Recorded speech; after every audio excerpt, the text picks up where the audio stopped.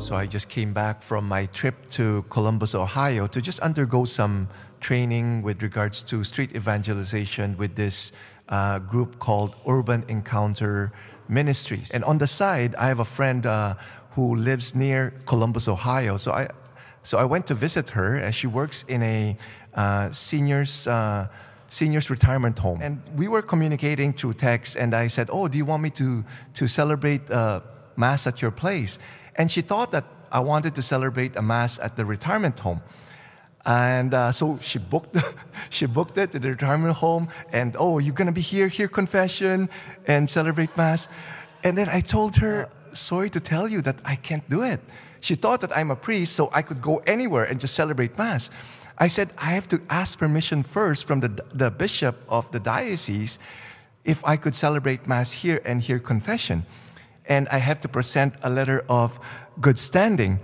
So she was kind of disappointed that I couldn't celebrate Mass and hear confession, because very seldom would a priest go there and do that. And the people there in the retirement home, they were already anticipating that I would celebrate Mass there. And I said, "Oh no, what should I do?"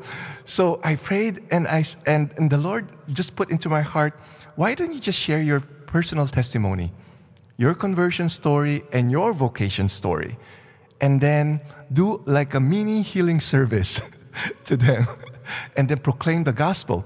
So that's what I did, So I told them, "There's no Mass, there's no confession. If you want to come, come." And 10 came. So I shared my testimony and my conversion story, and also my vocation story, and also the struggles that I went through with my health, with my mental health, and how the Lord healed me. So I said, and this is my mission right now, also to bring healing, whether spiritual healing, emotional healing, or physical healing, to people that I encounter. So I asked you, do you want to experience healing? And they said yes. So I asked them, of course, seniors, 70, 80, there's a lot of aches and pains, right? They're good customers for healing. So I asked them, "Are you experiencing any pain?" "Oh yeah, experiencing pain here, pain there." And so we just started praying for healing, one by one. I was just so amazed how the Lord would show up, right? And then just see healing happening there. And one there was like experiencing like a level pain of like 8 back, and then also on the shoulder. And it went down to 5, and then went down to 1. There's still a little, but I said, just continue to pray, and you will continue to experience complete healing. And after that, I just proclaimed the gospel, because healing is not the end.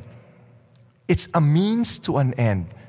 The end is for them to, after hearing the gospel, is for them to give their life to the Lord.